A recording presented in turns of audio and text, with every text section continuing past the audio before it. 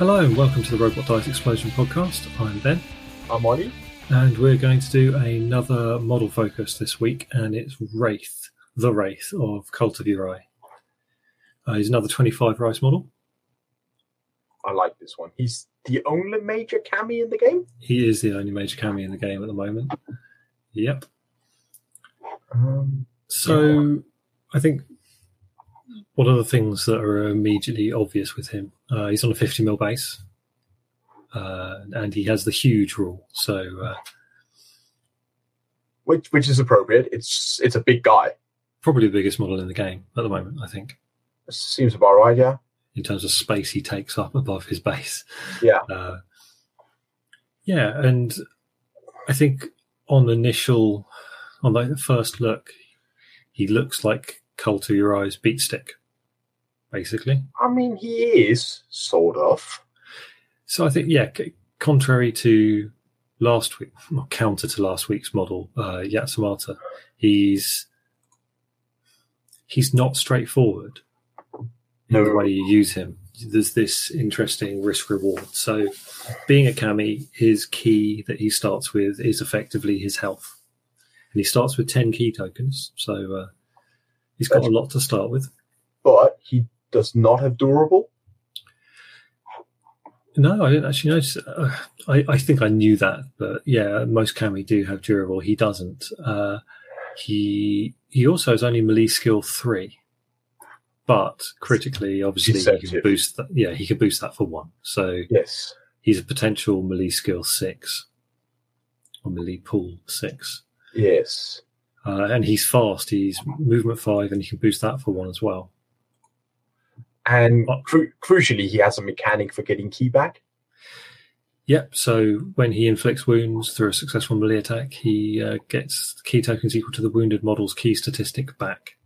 So it puts him in a position where he's probably, you want him to be going after models which have key 2 or 3. Yes, you actually don't want to fight key 1 models if you can help it. Because at only melee skill 3, if he's not boosting and he comes up against like a Kaizuko from the Jung, who passed their fear test, let's say. Even if they fail their fear test, they are on 2 dice against his 3. It's not amazing odds. No. So, I mean, the most terrifying things about this model for me are his movement and his boostable melee stat. So normally when I face him, it's the move which is scary because I can't guarantee anything is safe. Like my opponent's going to have to really invest into movement if he wants to, surprise me from the other side of the table. But he can. Yeah, and that's the trouble. If I leave a caster exposed who's like critical to buffing whatever's going on, moving key around, I have to be aware that like Wraith could just turn up any moment and one shot them. Yeah, because he has a potential charge of 20 inches. Yeah. yeah. That's effectively he can basically get you anywhere on the board. Especially because he has a wear, so he has a 360-degree line of sight. And he's intangible? Yes. So he's a pretty scary model to see on the other side of the table. He's not doing any objective stuff with aloof. I mean, if you were trying to use him on objectives, you're doing something wrong anyway. He's got Dread and Fear 6, so you're going to fail tests against him in melee. So one use of him for me is like maybe just not even killing models, but just zooming around, making things scared. You can combine that with some special cards in the Cult of Uri where you start building up effects and extra stuff, key and stuff. Yeah, feed on fear, I think it's called. Yes. So yeah, he could be super scary in a literal sense. There, he's immune to prone, and soulless, so you're not going to be doing any opposed key tests on him. So no, yeah. I think we both know how we would fight him, but let's come to that after we talk about how we might use him ourselves. I mean, yeah, to my mind, he's an assassin. Okay. he goes like, because he's so mobile and he can go anywhere. If your opponent has a model that you need to get killed, he can totally do it. I mean, he has Pierce 1 and Sharp 1 and Key Block on his claws. Yeah. That Key Block is massive. It depends on the target, but if he's going after a high-value target, just going in and striking them once is suddenly a huge problem.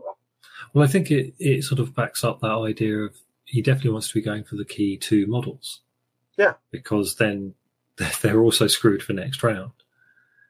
I mean, if you can get it on a Key 3 model, wonderful. Most Key 3 models are pretty soft in combat. Yeah, because they're mostly caster type models. Yeah, I mean, Hiroto, the Drunken Master, is an exception. I think he's 3 Key. But yeah. Yeah, and Pierce 1, it doesn't really matter. Like, it's a 50-50 on whether you cause an additional wound against a model with armor. But Sharp 1 is a big deal. Yes, it's guaranteed a wound. Like, Sharp 1 is twice as good as Pierce 1. It just applies fewer times. Yeah, I was about to say. Fewer models with tough than there are with armor. But it does remove a big weakness for him, because otherwise going up against tough models is a problem when you have to cause wounds to effectively replenish your health. Because he wants to spend Key. He likes buffing his stats. Otherwise, he's not as good as you want him to be, I feel. Yeah. Well, I mean, looking at his second Key feat, Weight of Shadows, 2 Key to, as an active model gain, or active player gain, Strong, is... I guess, yeah, that would otherwise sort of compensate for not having Sharp. If you're going up against a tough model, you'd be like, well, I really need to do wounds on this. Yeah. But I'm not sure I'd want to spend 2 Key on giving him Strong when I could spend 2 Key on giving him 2 extra melee dice. Well, quite. That's sort of like that. There's a lot of trade-offs to be made with him. I feel that spending 2 to get Strong is for, I'm pretty sure I can kill this model, and it really needs to die. Yeah, and I think it is that. And I'm willing to really pay for it, because you're probably combining that with boosting your melee stat as well. Yeah, I think you're probably in a situation where you're facing a big beefy melee opponent, and you've already gone up to 5 melee dice. Yeah, because 6 melee dice is better than 5, but you're really at the point of diminishing returns at that point. Yeah. I can't remember where the actual the curves are, but I think 5 melee dice, if you're going all attack, certainly you're not going to need a 6th. So maybe at that point you pump those Key in. You just really need to kill that model, which is preventing you from owning this zone. That's that can be old. You just have to be aware that if you do it, there's a serious risk that you might not get much use out of Wraith going forward. Yeah, he will be either low on Key or just flat out dead. Yeah, and this is the risk reward with him. Like you go, okay, I'll boost my move for 1, so I can get to that model that's a little bit harder to get to, and then I really do need to get Key back. I've spent 1 Key doing that. I'll spend another couple of Key trying to boost my melee. And then if you don't get that back, if you fluff the roll, if your opponent's just like, you know what, I'm going all defense, and they roll, at least 1 6, and you don't roll any, all of a sudden Wraith's going, oh, I've just lost 3, 4 maybe wounds. Yeah, without getting nothing for it. Which is what makes him really interesting for me. Yes. I mean, so his first Key feat, Grasping Shadows, it's 1 Key, and you gain split attack when you're the active player until the end of the current action. I think again, it's a situational Key feat. Yeah, if you find yourself in a situation where it'd be really handy to take an activation token off of 2 specific models who happen to be close to one another, great. It can work then. But it's notable that he doesn't have Indomitable. So he'll be at 2 dice. Yeah, he's giving dice up immediately. He'll be outnumbered, and with split attack, we talked about this last week. It's the second split attack model in a row, and I can't remember, but you lose a die from your melee pool. Yes. Yeah. So he'll be 1 die against each of them. Yeah, and That again, seems bad. if we go back to like talking about the most the most hardworking cheap profiles in the game, the Kaizoku, you're not going to do that against 2 Kaizoku because they've both got 3 dice. Admittedly, this is an opportunity for you to go, I think you should both take a fear check on 1 die. Yeah. I mean, they're on 1 die anyway, but you could go up against 2 key models and they're still taking it on 1 die because of dread. Yeah. So maybe that's it. Maybe this is like, you boost his move a little bit, use split attack, and you go, surprise, you're going to take 2 fear checks now. Yeah, he does have an interesting, I think it's a side roll, but he does have an interesting sort of side roll as a buffer for the rest of the list by fearing everything. Because he makes fear tests really easy to fail, you can then follow his, like in his wake, with models which are like fear 5 or 4. And every model's automatically like failing. So it's making your model safe. I think the interaction with feed on fear would be that it would then count as another failed test. Because it's not that you don't take the test, you automatically fail.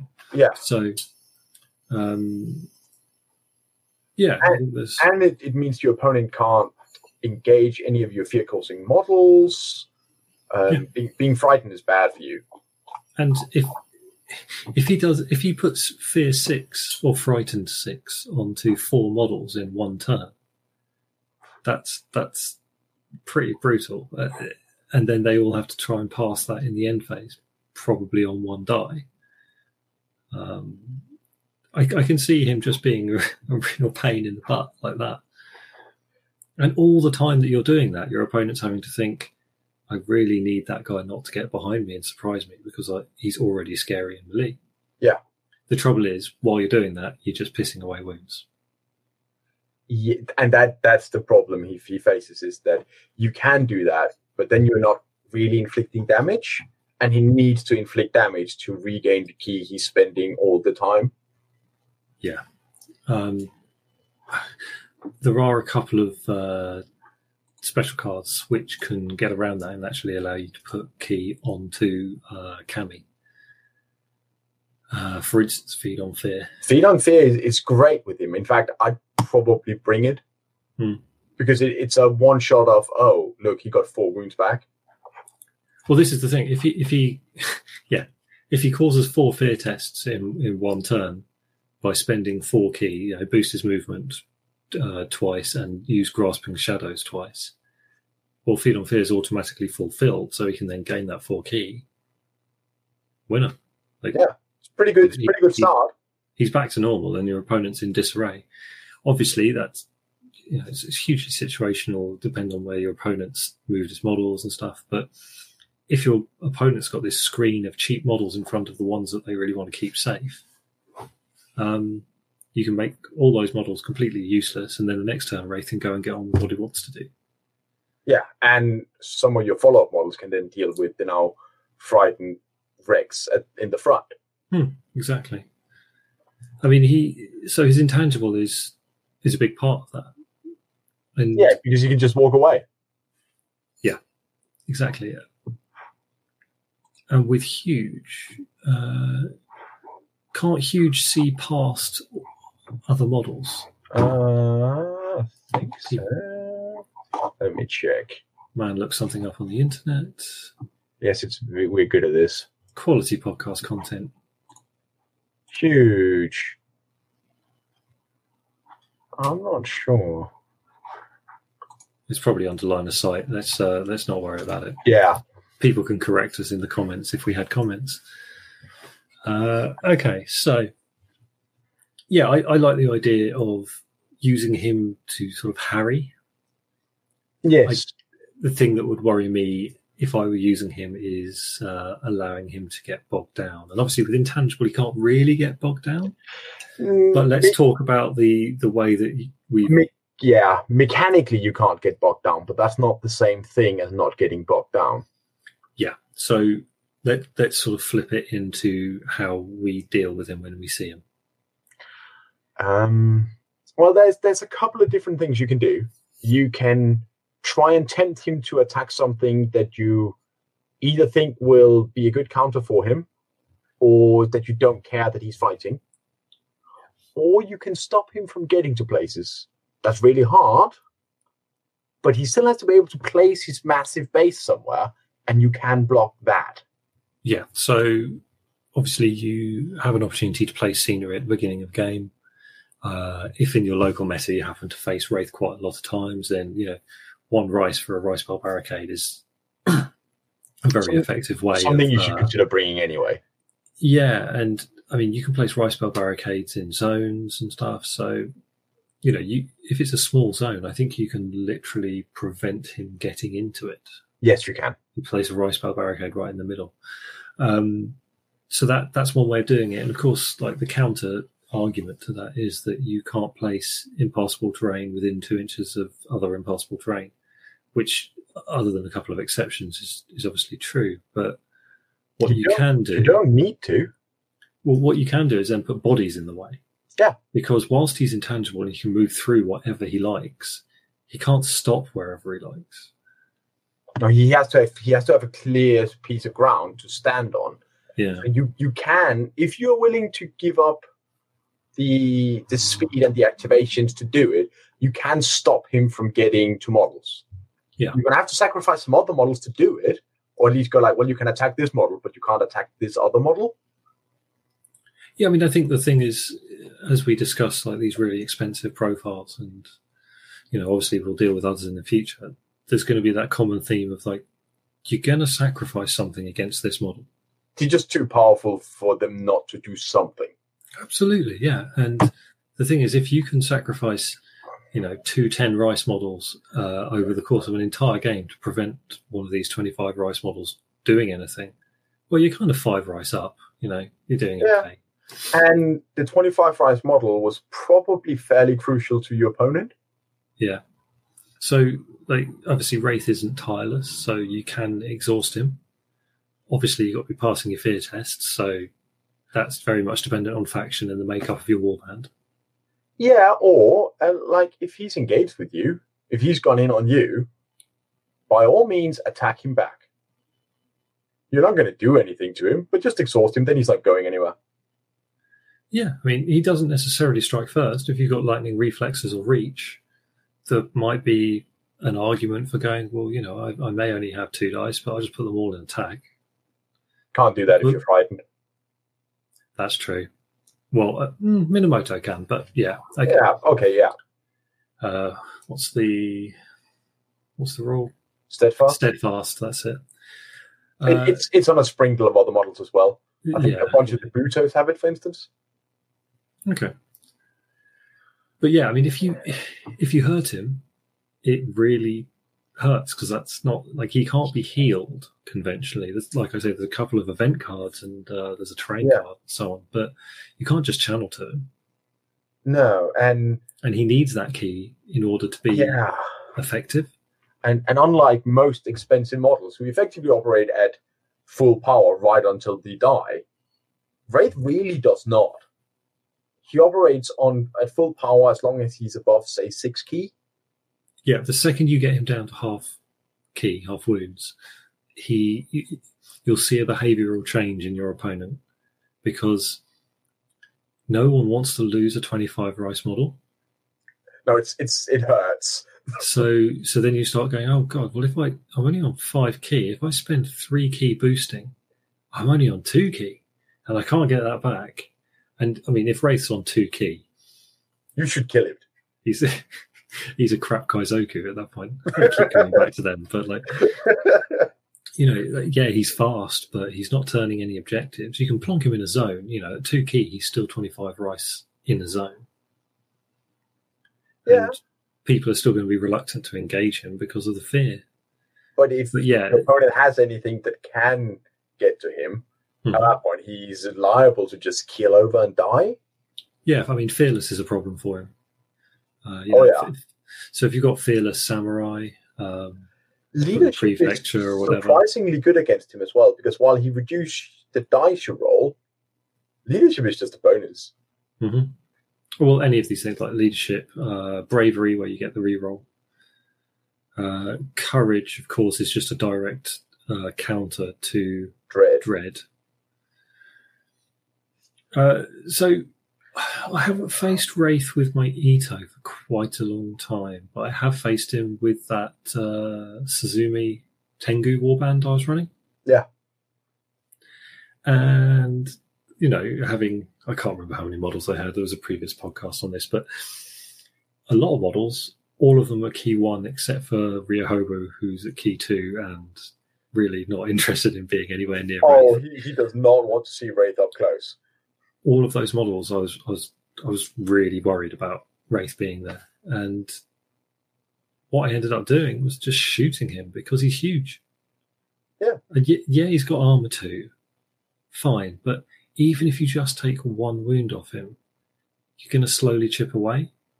And he might get that wound back when he moves into combat with one of your models. You have to go out all out defense and then just get the hell out of there as soon as you can. But if you've got 2 models that can shoot, you can shoot him pretty much wherever he is, unless there's like a massive blocking piece of terrain in the way, because he's huge. Yeah. You're getting bonuses because he's huge. So again, turns out, shoot the expensive model. Yeah, but I mean, you don't even need to do that against. I mean, shooting obviously helps, but if Wraith, because he wants to steal your key, wants to go up against models with a higher key stat, and some of them, quite a large chunk of them, is going to be able to just go like, well, I'm going to put something in attack. And I guess, go on, sorry. And just doing any kind of damage to him is rapidly going to deplete his key stack and really reduce what your opponent feels he can do with him. Yeah. It's chip damage against Wraith is much more effective than against virtually any other model in the game. Yeah, absolutely. I mean, it's sort of conversely, lots of cheap models aren't ideal for him because, on paper, you go, okay, he's going to be causing frightened everywhere. You're not wrong. That will be a problem for his opponent. However, he's only ever getting 1 key back from each melee exchange. Yeah. So at that point, how much key are you going to start investing as the Wraith player into killing that 1 key model? Becomes a real sort of diminishing returns. You're cutting yourself effectively to just wipe out these 1 key models. Yeah, I mean, I faced him at last year's Grandmasters, and his sum total contribution over the game was not actually that impressive because he kept, one of the challenges with using him is choosing when do you stay and fight and when do you go off somewhere else? Mm-hmm. Because he just can go somewhere else. It's tempting to go like, well, I've hit you once. I'm not going to go and hit someone else. I think that's one of the massive pitfalls with him is that he is so maneuverable. I actually do remember an Ito game against James where my solution to Wraith being in my back line and engaging my Shisai was to keep trying to make other models seem more of a priority to him than the one with which he was engaged. And so he never actually just killed off any of my models. He took them down to 1 or 2 wounds. And then felt like he had to go somewhere else. Yeah. Of course, then, and I can't speak for James's psychology in this, but he then, I would be thinking, I've got this 25 rice model. I've taken 4 wounds off of your 14, 16 rice model, whatever. Yeah. It's got 1 wound left. I don't want Wraith to be invested in taking that last wound off. So I'm going to go over there and do something else and hope I one-shot a different model. But what you should probably do is just kill the model because then you're getting that activation advantage. And then it's gone. Yeah. Yes, there's a real challenge in when do you go and when do you stay with Wraith. Mm-hmm. And I think that his efficiency, his effectiveness, I should say, is very much based on when do you do what, and a bad initial engagement. Like in my game at the Grandmasters last year, I think he went in on Kappa. Who just went well, I'll just throw all defense. And suddenly, like, because of the way the dice turned out, he did nothing. Yeah. And they're like, well, that's really expensive with Wraith. Because if you've invested any key in that, you've effectively taken damage. I think there's a lot of psychology with the way that both the way that you use him and the way that you fight him. Oh yeah, it's much more of a mind game than anything else. Yeah, I mean, this massive model, like, so if as the Wraith player, I put this massive model down, I'm like, well, he's got movement 5 base with intangible. He's wherever I need him to be, and then he could be melee 6. I can really play that up, but equally, it can be flipped round, and then I start getting worried about overcommitting, and so I think there's some really interesting like psychological implications with this model, where Yatsamata simple, has some of that, but she's so straightforward that there's no shenanigans. No. I mean, pick which head, go. Whereas Wraith is not defending. That's your choice. Yeah. Whereas Wraith is much more like there's more of that psychology, and there's the risk reward. It can do amazing things. Yeah, right. 100%. It's especially in something like games with the Vim. It loves seeing an opponent Vim on the table. Oh, that model over there, yeah, I'll just eat it. And that's one of the things that sometimes with Vim scenarios, your opponent's pushing a couple of models forward, and you're like, I have to commit to one. Well, with Wraith, you can just flip, like at any moment. If you've got the key and their Vim is getting close to where they need to be because you killed the other model and it turned out they weren't the Vim, you can just push all your key into that to go and deal with that Vim and get over the fact that you're losing a 25 rice model because a VP is worth more than 25 rice. Yeah. Yeah, it turns out that you can effectively drain Wraith for as much as you like to achieve the result you need. Like that's the big advantage to the way his key works. And look at him within the context of the faction. It's a faction which doesn't have beat sticks for the most part. You've got a couple of models like Rockero can really put out some damage, and there's Tenbatsu. Tenbatsu and Araka. Is that the name of the undead guy? Yeah, I think so. Yeah, I should know this since I bought into Cult, but I don't actually have it. I don't actually have any of those models. Yes. So they do have a couple, but they're not a beatdown faction. So they're also not a fast faction. So if you're running a bunch of like Kairai, they're movement 3 and they can't run. So I mean, in that sort of situation, he presents a good argument for running Ordered for Battle, which obviously we never shut up about, but it means that you can have that tar pit of the Kairai and all their stuff, and then you've got this model that can go around almost like problem shooting for you. I mean, actually, because of the way the Cult theme lists work, I've been looking at them. Unsurprisingly, I found several good reasons to just run Order for Battle instead. But the Cult theme lists are something we should talk about because they are actually structured really interestingly. Yeah, sure. I'm sure we'll find an opportunity for that sort of podcast episode. So we're coming up for half an hour now, and we're like the goal of these is to keep them to 30 minutes.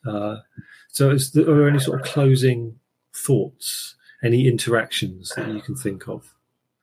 No, I mean, my closing thought is you really need to, both as the rate player and as the rate opponent, you need to think about what do you not want him to get to. And then you because you can't stop him, you just need to decide that it's worth it.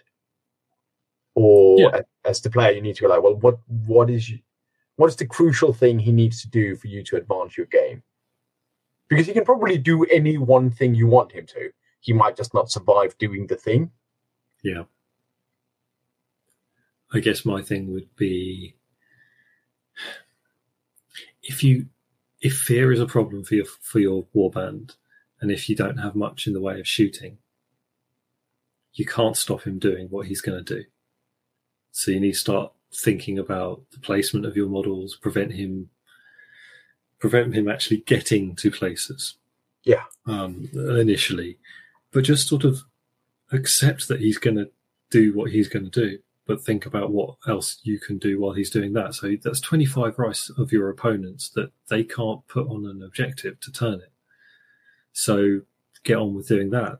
Wraith can't be on 2 objectives at the same time. So if you've got 2 models on 2 objectives, turning them, well, you can only kill one of them. You probably will, but that's fine.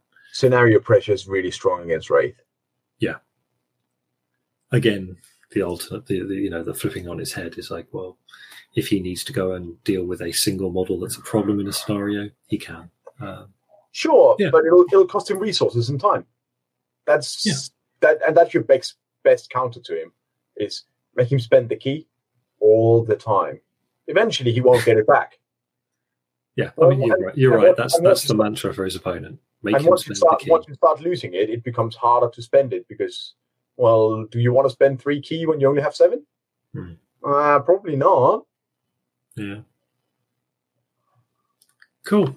I think we wrap it up there. I'd be really interested to hear, in the comments on when we post this in the Facebook group and so on, of what people do with Wraith, how they counter him, what we missed out, what we inevitably got wrong. Be really interested. Also, do people want to hear more of this sort of episode? Let us know, and we will chat in an uninformed, unprepared way again. We both have lots of experience against Wraith. It wasn't quite unprepared. No. I had intended to look at the card for a little bit before we started the episode, but I just...